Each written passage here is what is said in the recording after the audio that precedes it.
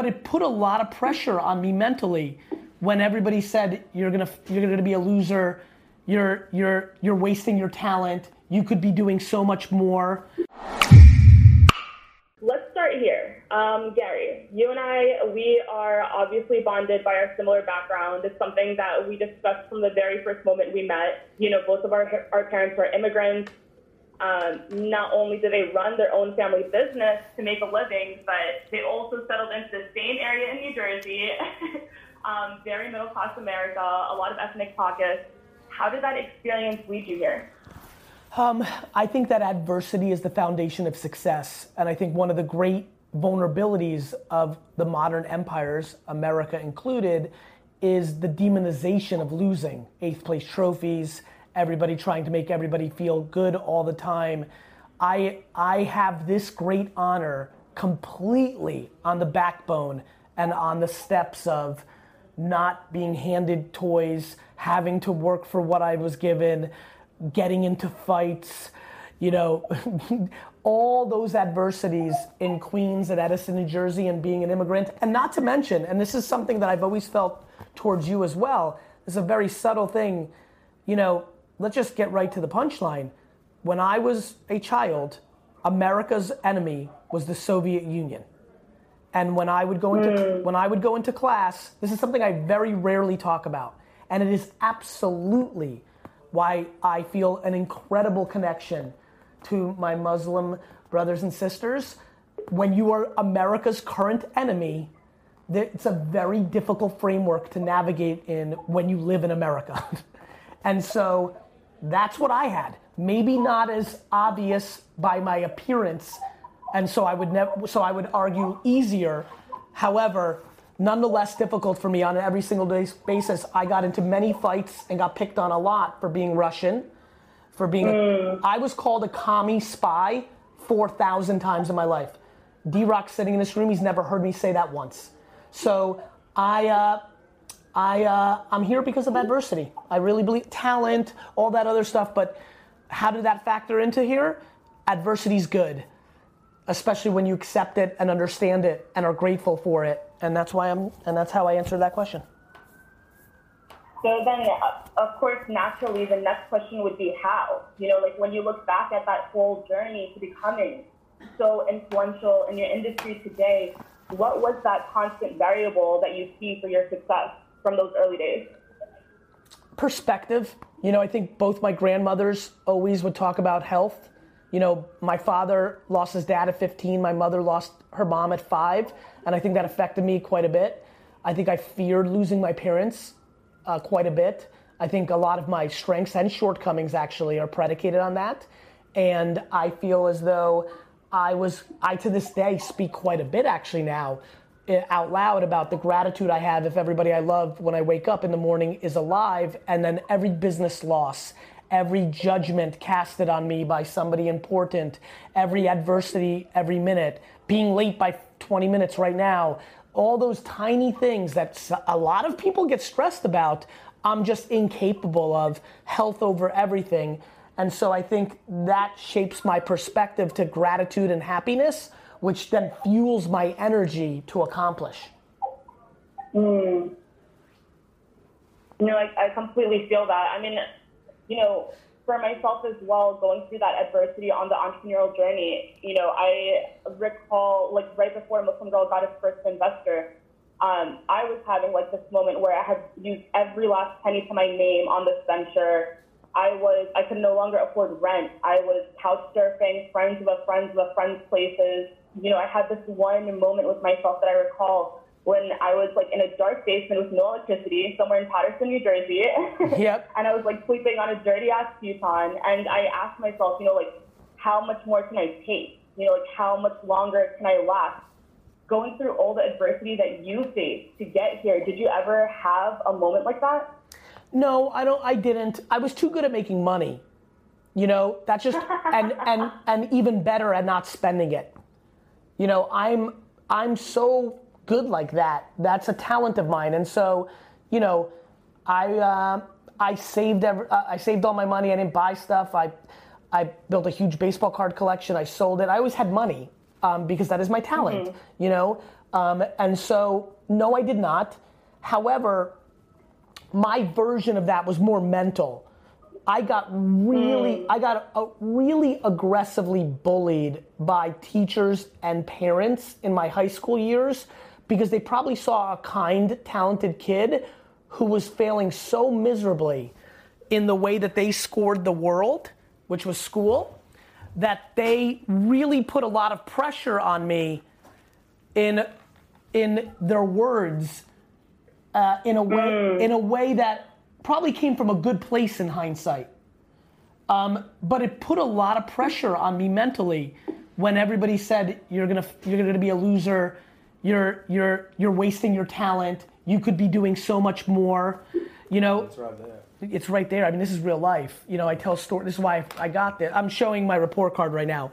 I think that when people hear I was a bad student, I don't think they understand how bad. My class rank was 243 out of 254. There was only 11 people that were worse in my high school class out of 254 people.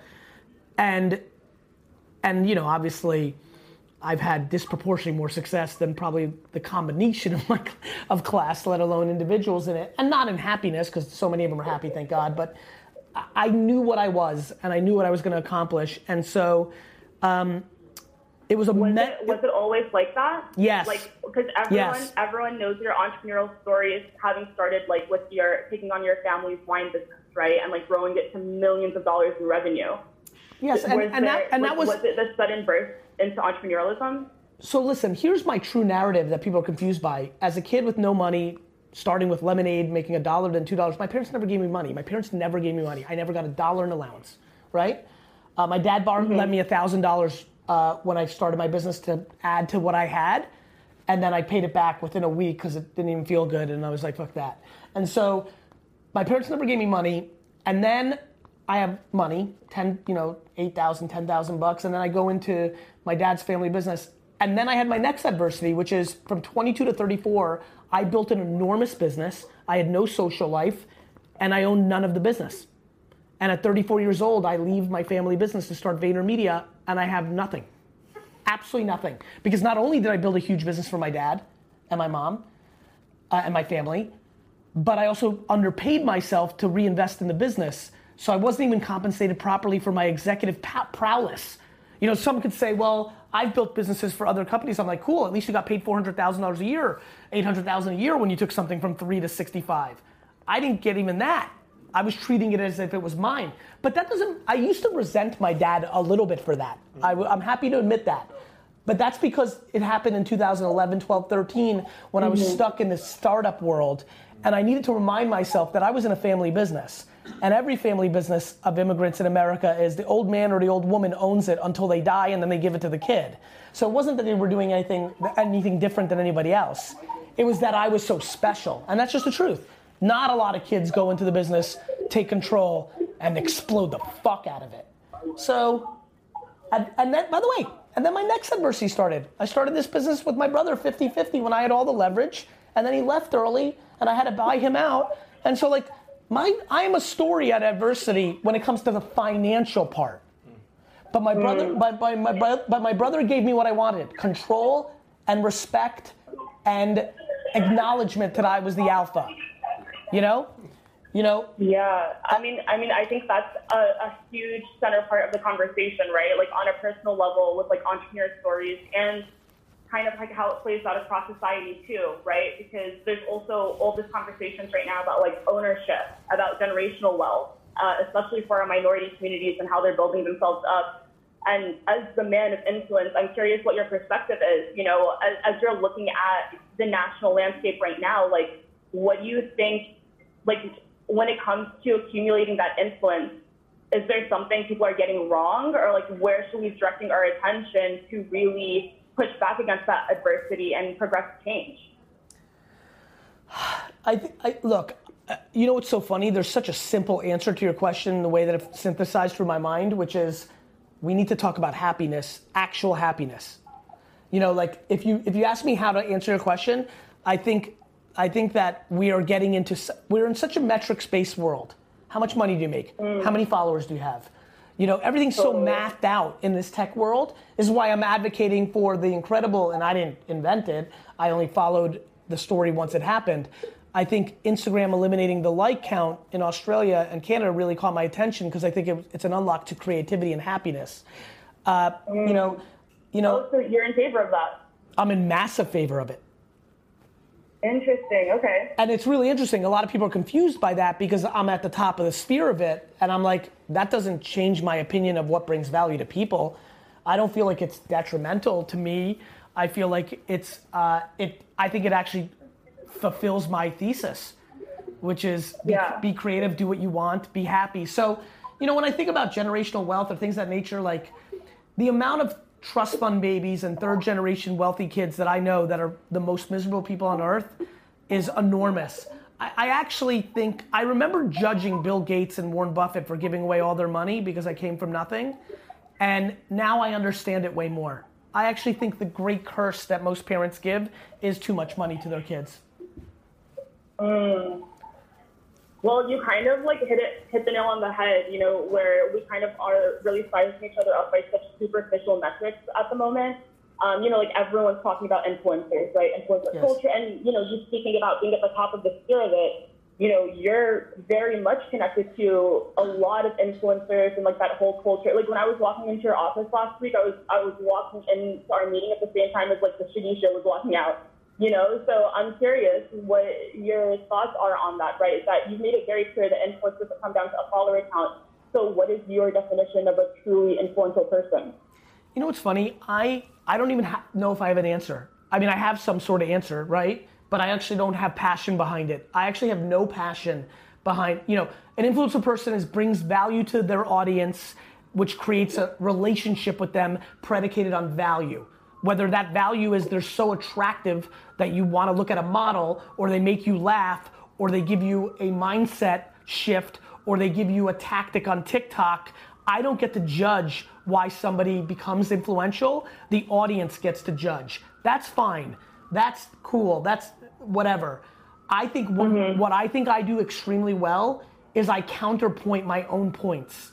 I always say that I'm a contradiction. Like, I believe influencers really matter. I was right. I was right 8 years ago when I was yelling about that. It's happened. People have amassed followers and people want to tap into that attention, right? At the same token, if you notice, once I establish that and it becomes acceptant, all of a sudden my message starts changing to the counter move of that, which is like, hey influencers, don't get too high in your own supply. Who the fuck are you? Treat people with kindness. This could go away. Make sure you start building your audience in other platforms. I'm constantly doing that.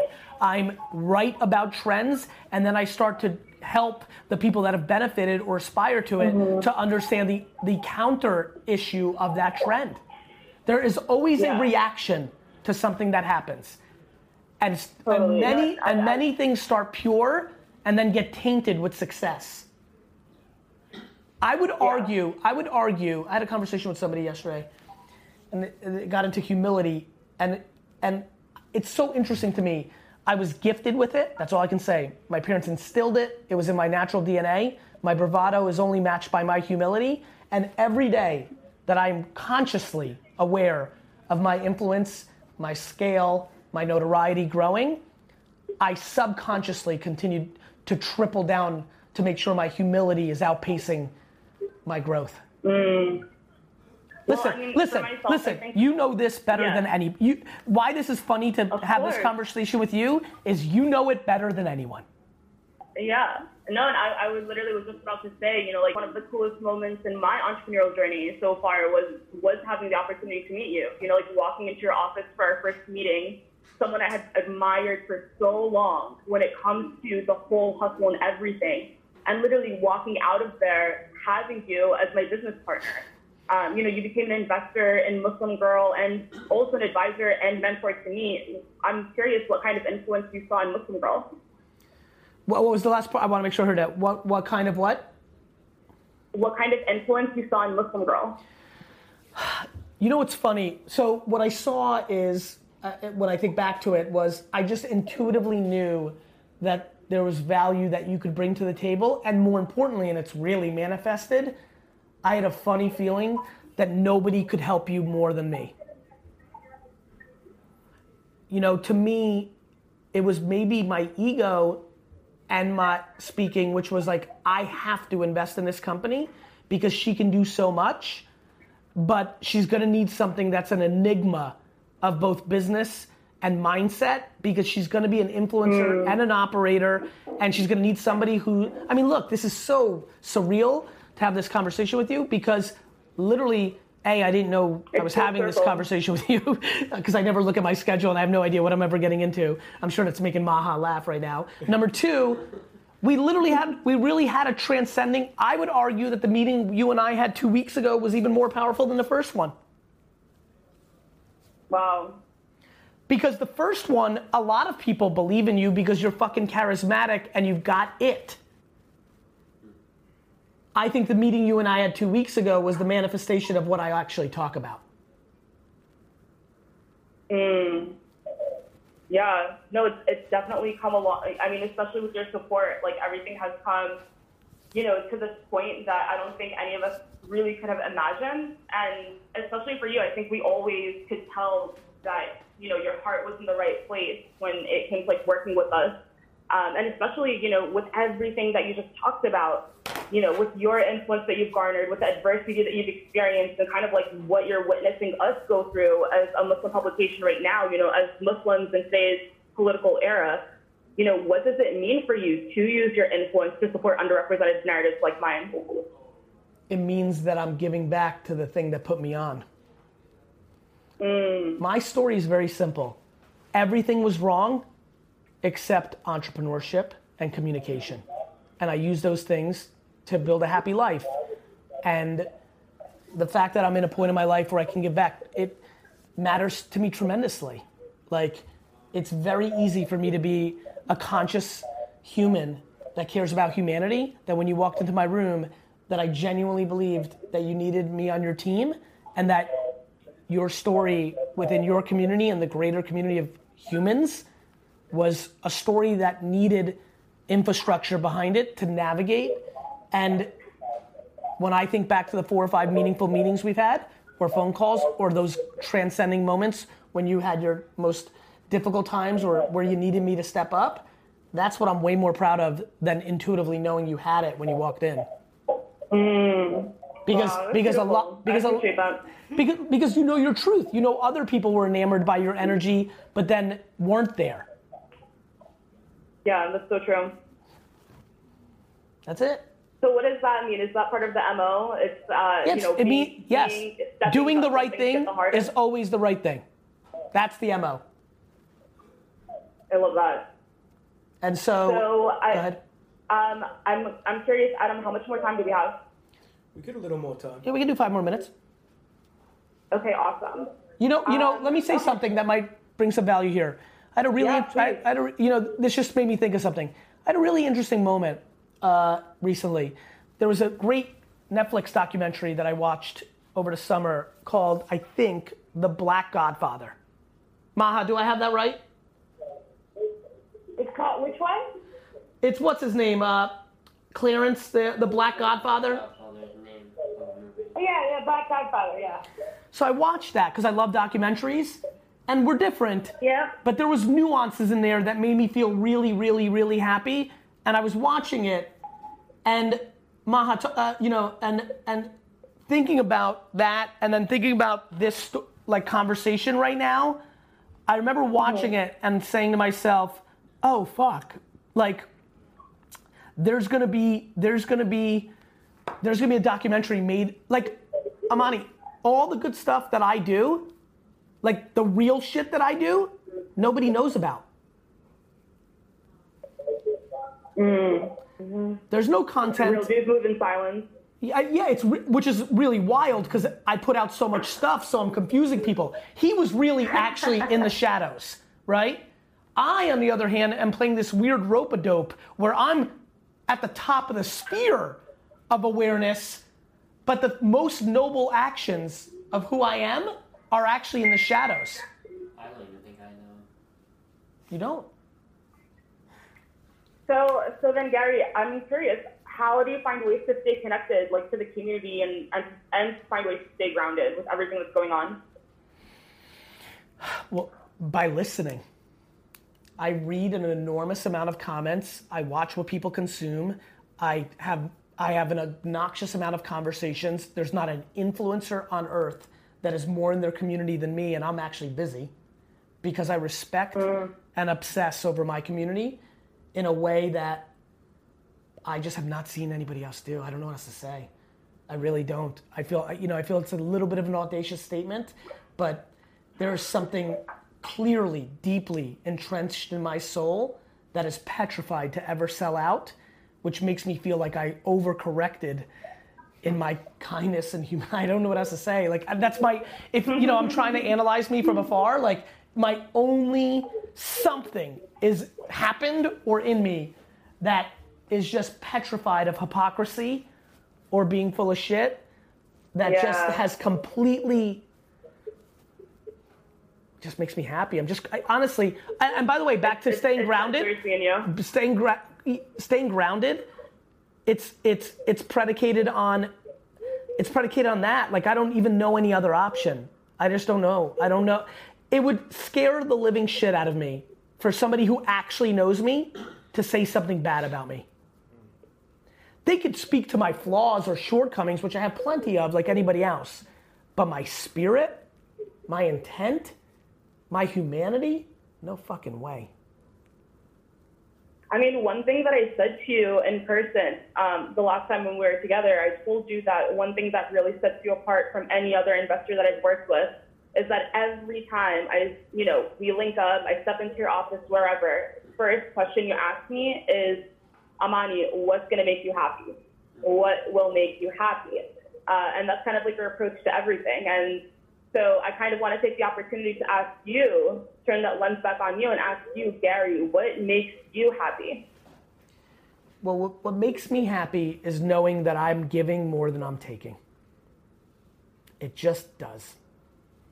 It's also my kryptonite. It's what allows me, and I'm very self-aware, and I'm a communicator. I am absolutely aware that in my 80s or 90s, I could become a very resentful old man. I genuinely believe that right now. And I'm trying to do actions in my 40s now to curtail that. First way to fix something is to acknowledge it.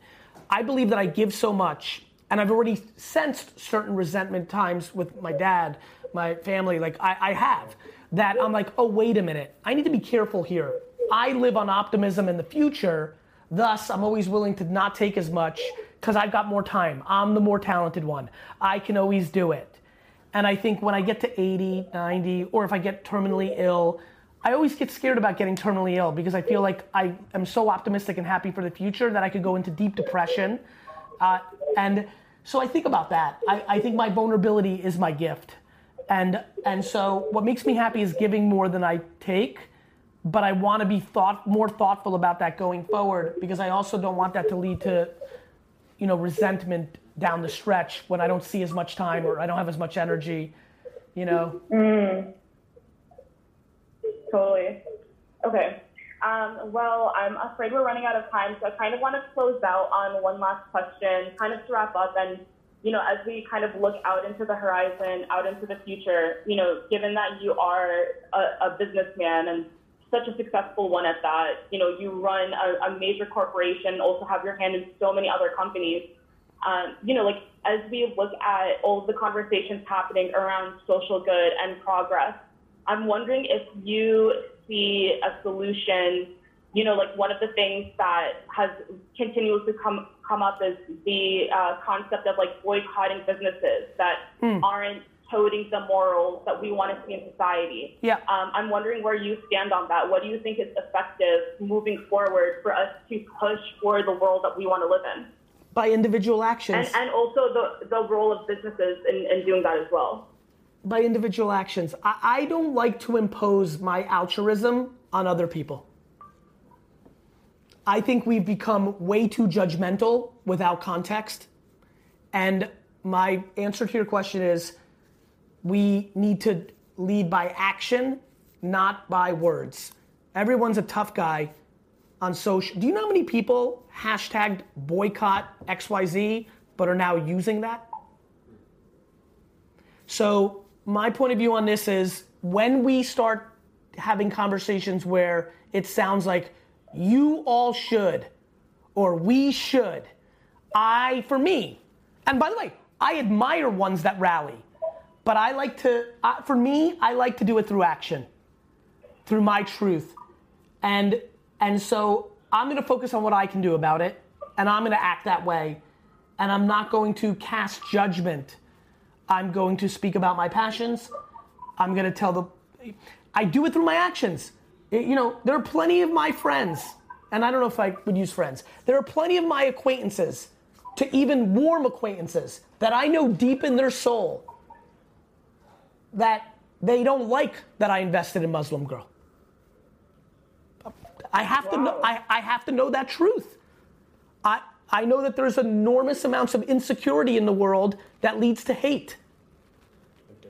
So I believe that, by the way, I don't know that to be true. Nobody's ever told me. I just know how the world works. Mm-hmm. And believe it or not, as much as that disgusts the fuck out of me, I can't even think about that. That's defense. I'm offense. I will continue to do positivity and shed light and do the right things, and I will continue to amass influence, and hopefully through my actions, I will inspire, not scold people into good behavior. Mm-hmm. So it's hanging on to those values in your actions, despite any type of adversity you might face. Yeah, and by the way, it's less about adversity. It's not like I'm facing anything. Not one person has ever said a single thing to me about investing in Muslim Girl or anything else I do. I've actually had way more people on my social liberal scale tell me what I should do versus the other way. Way more. Gary, you should not invest in companies with plastic. Okay. Gary, you should not invest in that company, they make plastic straws. Okay. Gary, you should not do that. That person once voted for, I get far more pressure from my social left friends than my conservative right friends. Much more, by the way. But that will not change my behavior. And I think we're in a keyboard warrior culture, and people are full of shit. They try to look good in public, but their actions don't match it. And I think there's a lot of devastating hypocrisy in our world. And I don't think you ever make change by telling people how to be. Is that like the double-edged sword of social media? No, social media is a mirror. It's a double-edged sword of fucking people. Wow. Social media didn't make you tweet boycott X and then 6 weeks later you missed it and you bought it and you're a fucking hypocrite, but your friends in Williamsburg think you're a good person.